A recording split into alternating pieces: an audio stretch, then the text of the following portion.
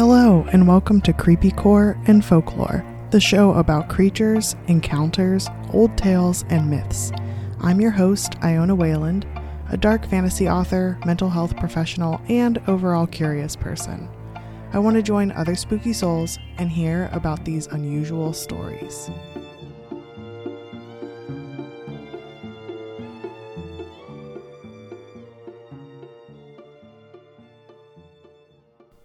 It's the season of love, and who loves you more than Kachu the cat? The fluffy, smush-faced cat that is purring directly into this microphone right now. I cannot get him to chill.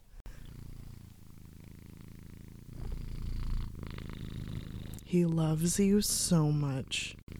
He's just a happy, squishy, fluffy boy. A happy, smooshy, floofy boy. Mwah. So handsome in a squish-faced way. Are you going to say happy Valentine's Day? And welcome to episode 30 of Creepycore and Folklore. If you haven't heard it already, my very special, every 10 episodes, I'm trying to do a special deep dive into some sort of topic. And I did it a little bit early on the 29th episode instead of the 30th. So the very first episode, Spider Gods, is kind of a deep dive. The 10th episode is Revamp the Vamp, all about vampires. The 20th episode is Angel Accuracy, all about biblically accurate angels. And then the most recent one was just the 29th one, and it was all about werewolves, which was pretty interesting. I learned a lot of stuff about werewolves, even though I love them. I didn't know tons of information about their background and the lore behind them. But today I want to ask you a very special question. Will you be my Valentine? I really hope so, because us spooky souls need to stick together. Whenever I was single for a lot of the time. I would call it Singles Awareness Day. But I guess today is technically the day before. So happy Galentine's Day. That's another one. That's another fun thing to celebrate. I used to have a really hard time with it. I was so bitter. And whether I was with a partner at the time or not, like, I used to really hate Valentine's Day. I was like, oh, it's like made up, which as if like no other holiday is made up, like as if it's not like a tradition that was started like a long time ago, which turns out that birthdays were not celebrated that for very long, at least in the US. But when it comes to Valentine's Day, this is ancient and it's creepy as hell. It's really, really weird how it started. I'm like upset on multiple levels. But now, I guess my icy heart has melted because I really love Valentine's Day. It started changing when I started fostering animals, where I would like make Valentine's Day about the animals. So like I have a foster failure, which the first time I heard that, I thought it was something horrible. They really need to rename that term. But foster failure just means that like I was fostering a dog and I couldn't like give him up. Like I ended up adopting him. And his name's Monty. He's going to be 10 this year in November. I can't believe it. He still acts like a puppy. He's like a pug beagle Jack Russell, we think. So we need to do the DNA test. But anyway, I remember my icy heart started to melt about 10 years ago, with him, by my side. And I got him a peanut butter dog friendly, like homemade cupcake. And I was like, wow, this is for you and me, buddy. Like, it's you and me against the world. And so I made it about dog treats and making like a special type of tea for myself. And so that's what I'm going to do this year.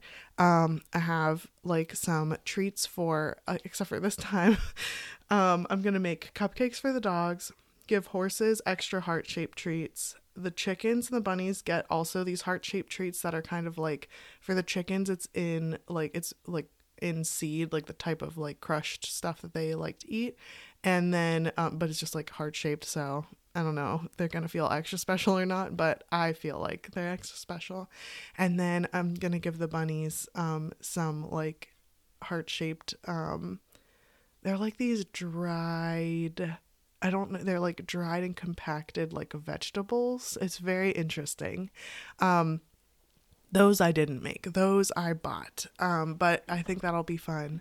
And then all the animals will have like such a wonderful time. The cats, I don't like, I give them like special, I call it stinky food. But they also have those squishy heart-shaped cat treats that are like not the best for them, but I make an exception for Valentine's Day. And then for myself, for the special tea, I recently learned how to make bubble tea. And I know you already know this, but I'm gonna flip out. I freaking love boba tea. I don't know why. It's like that mixture of like tea and milk and texture of the boba, because I like the tapioca boba, not the bursting ones. Oh, it's so good. Oh, I love it so much. And I was like, you know what'll help me save money is like in time, because now that, you know, not to get into the thick of things with like unrelated material here, but working full time, I've been working full time, but as you know, like with the really, really difficult pregnancy and then the birth and then that car accident, all of those compounded together means that like I've been like my main job, my actual job was making sure my body was healthy and that my babo felt loved and was taken care of, and being able to work full time, even though I did make it work, it was like it technically wasn't full time. And so like me trying to figure out scheduling and like ease into work and stuff has been really hard, and figuring out scheduling, I figured something out, but it's kind of like everything is running exactly on time and everything is running like exactly right, and there's not a lot of buffer for like I don't know, my own time. Like I don't have a lot of buffer for my own space, but all of that to say is I just really can't run out and get the special boba anymore. And I was like, it's fine, it'll save money. And I'm like trying to talk myself out of like being sad. And so I learned how to make boba, and it is not helping me save money because now I make boba every day. But I think a lot of the time it's because I make it and I'm like, this isn't quite right. And so I haven't quite figured it out. There was like one or two boba teas that I made that I was like, this is perfect, but I don't know how I did it. So I'm gonna have to keep practicing. But I'm definitely making sure to use the Valentine's Day love to make the perfect boba today for me and my hubbo and my babo. Well, babo can't drink bubble tea, but she can have whole milk. That's what she can have. Valentine's is also extra special to me too, because when my baby was born in late January, that means it was the first like holiday I got to spend with her.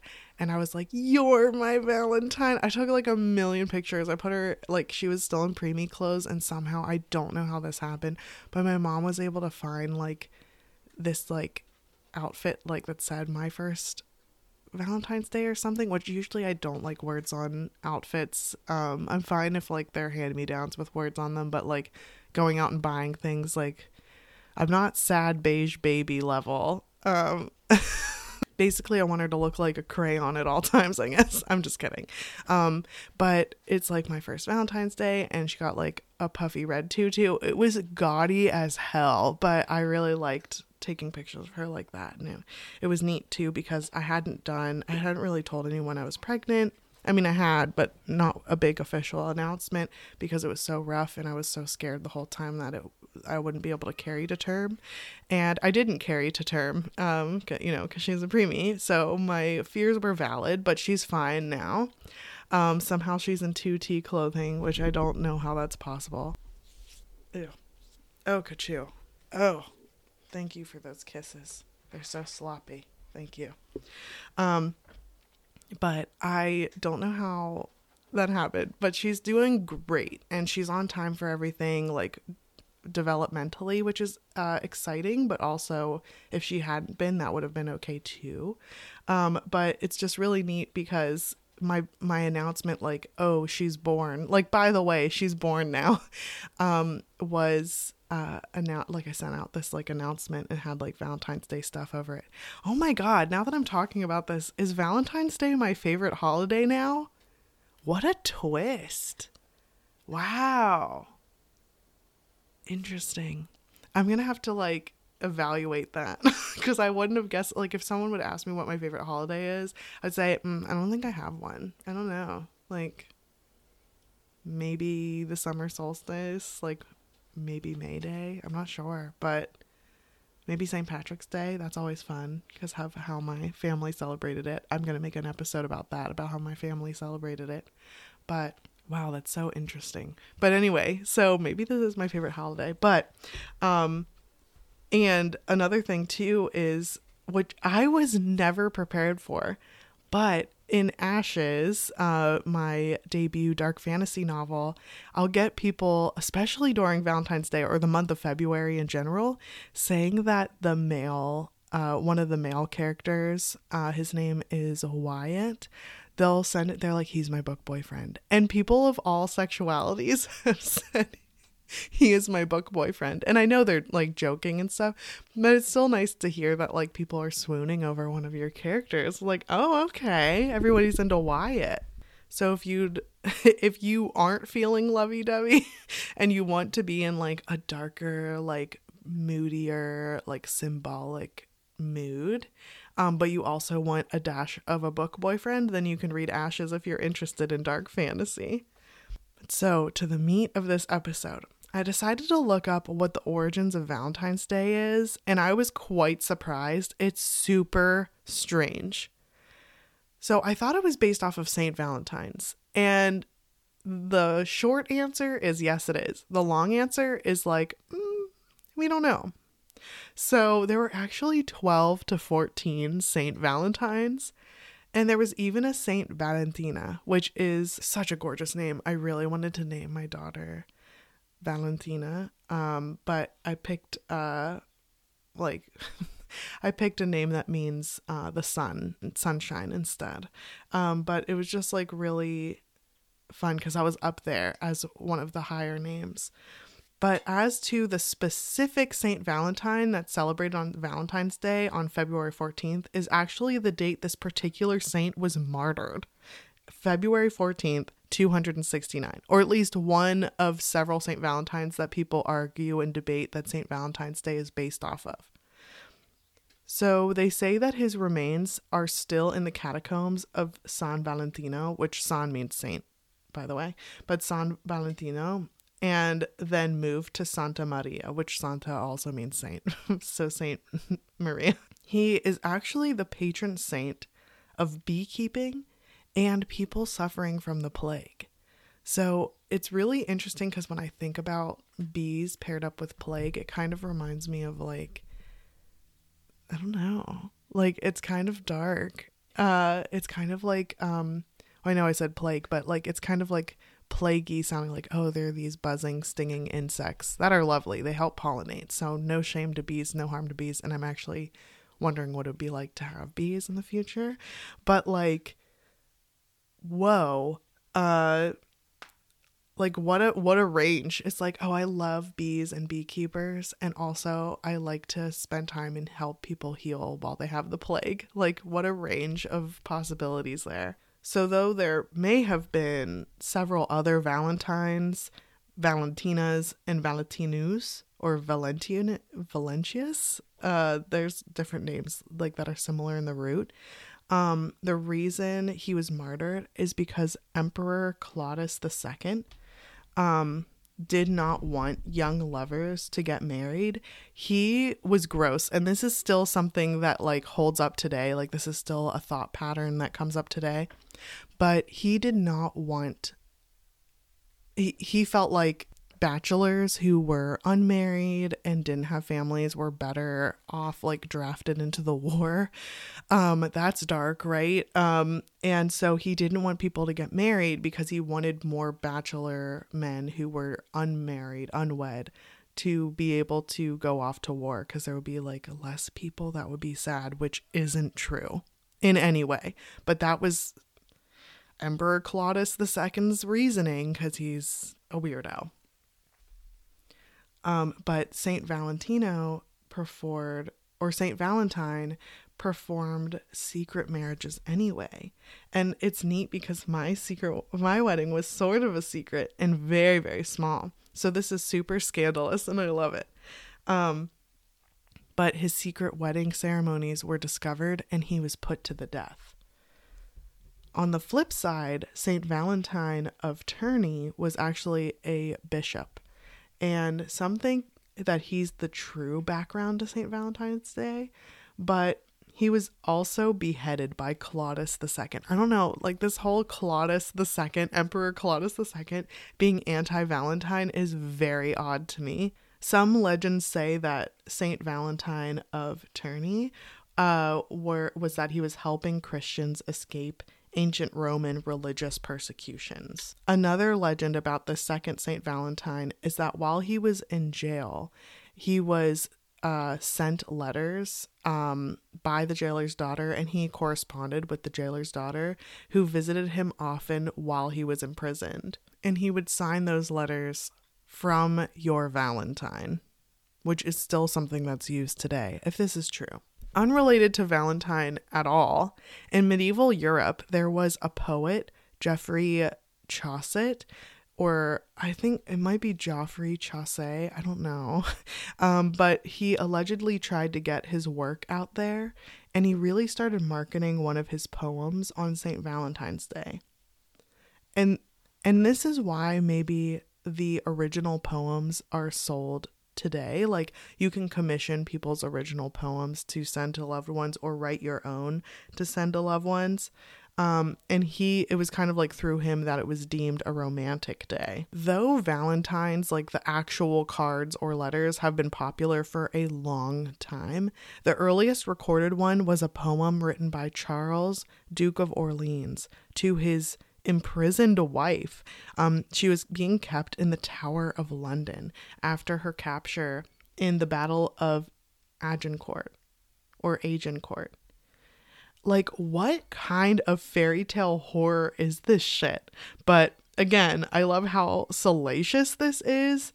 And also, I realized that my complaints about the holiday really pale in comparison to the Duchess. Like this Duchess was like imprisoned and like kept in a tower, and hopefully got the letters that her beloved sent to her while she was imprisoned.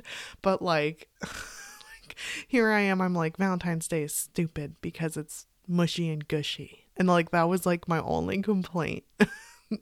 It's like, it's commercialized. And I'm like, okay, but this woman was literally imprisoned in a tower with no outside access. Like, that's awful. A couple years later, it was believed that Henry V actually hired a writer, John Lydgate, to compose a Valentine note to Catherine of Valois, which I find interesting because it's kind of like I was talking about before, commissioning a poem or a song. And I also wonder if he tried to pass it off as his own. Like, now I'm trying to write like some medieval drama where it's like he was writing these love letters or songs or poems to her, and he was saying it was his, but he actually had a ghostwriter. Oh, isn't there like a movie or a book about that where like the guy was writing letters and he like knew of this woman in person, but the person she was falling in love with through the letters was actually some other guy? And I feel like it was played by Peter Dinklage. I'm gonna have to look that up real quick. Yeah, it was Cyrano. Okay, I've heard it's good. I haven't seen it myself, but I've heard Cyrano is really good. But that's really cool that like that is like a drama that could have happened back then. Though as fun as all these legends are, I wondered if it had any pagan roots. And lo and behold, it definitely does. There's a mid-February celebration called Lupercalia. It happens on the Ides of February, or February 15th. It's a fertility festival dedicated to the Roman god of agriculture, Faunus. You pay homage to Romulus and Remus, and remember, they were the young boys who were raised by a she-wolf in the werewolf episode I just did.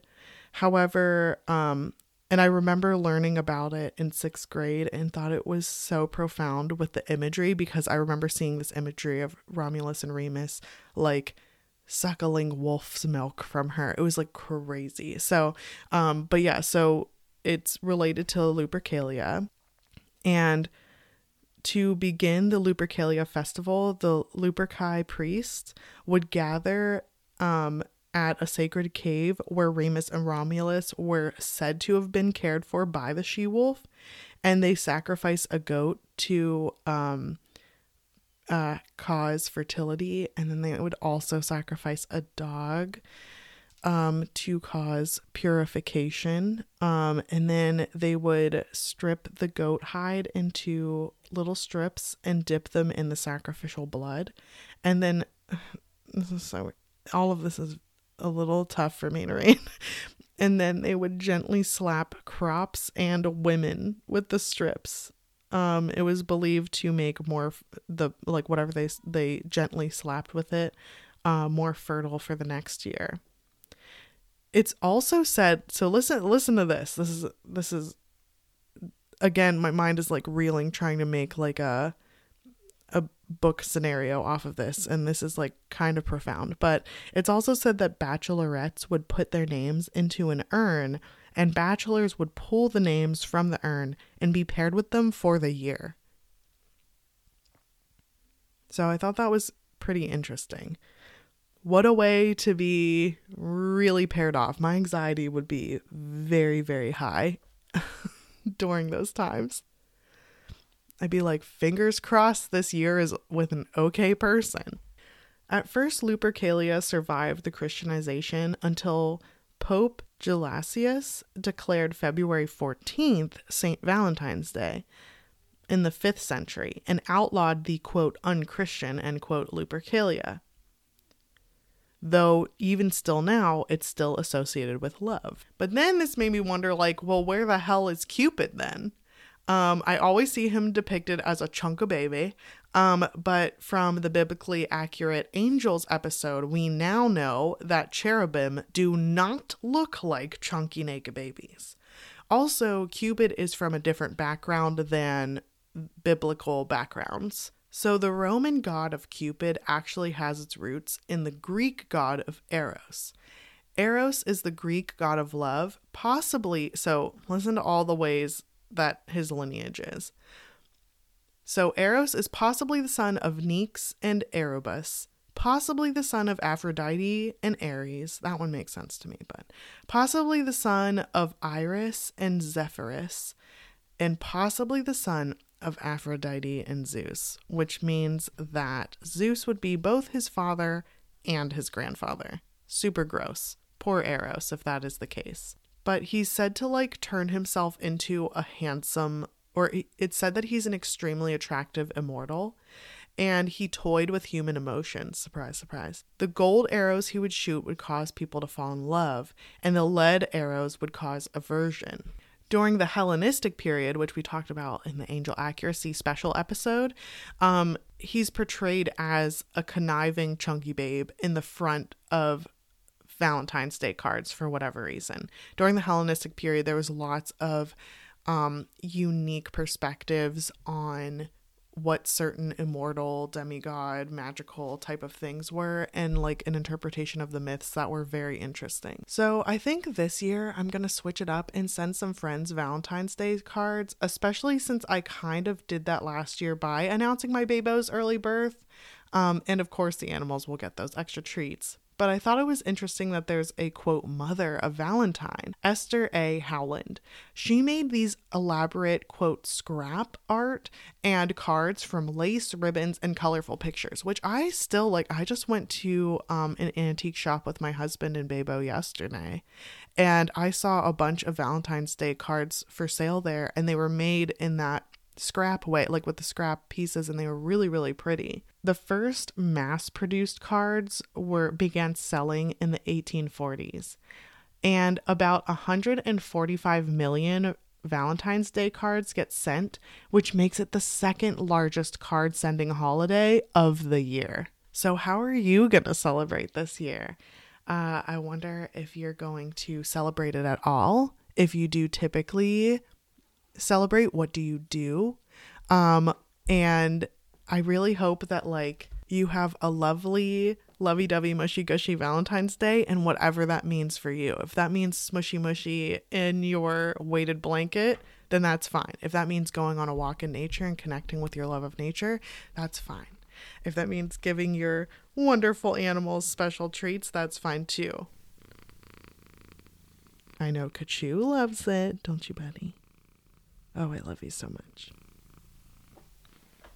But I hope you have an incredible day, whatever that looks like to you, and I will talk to you next week.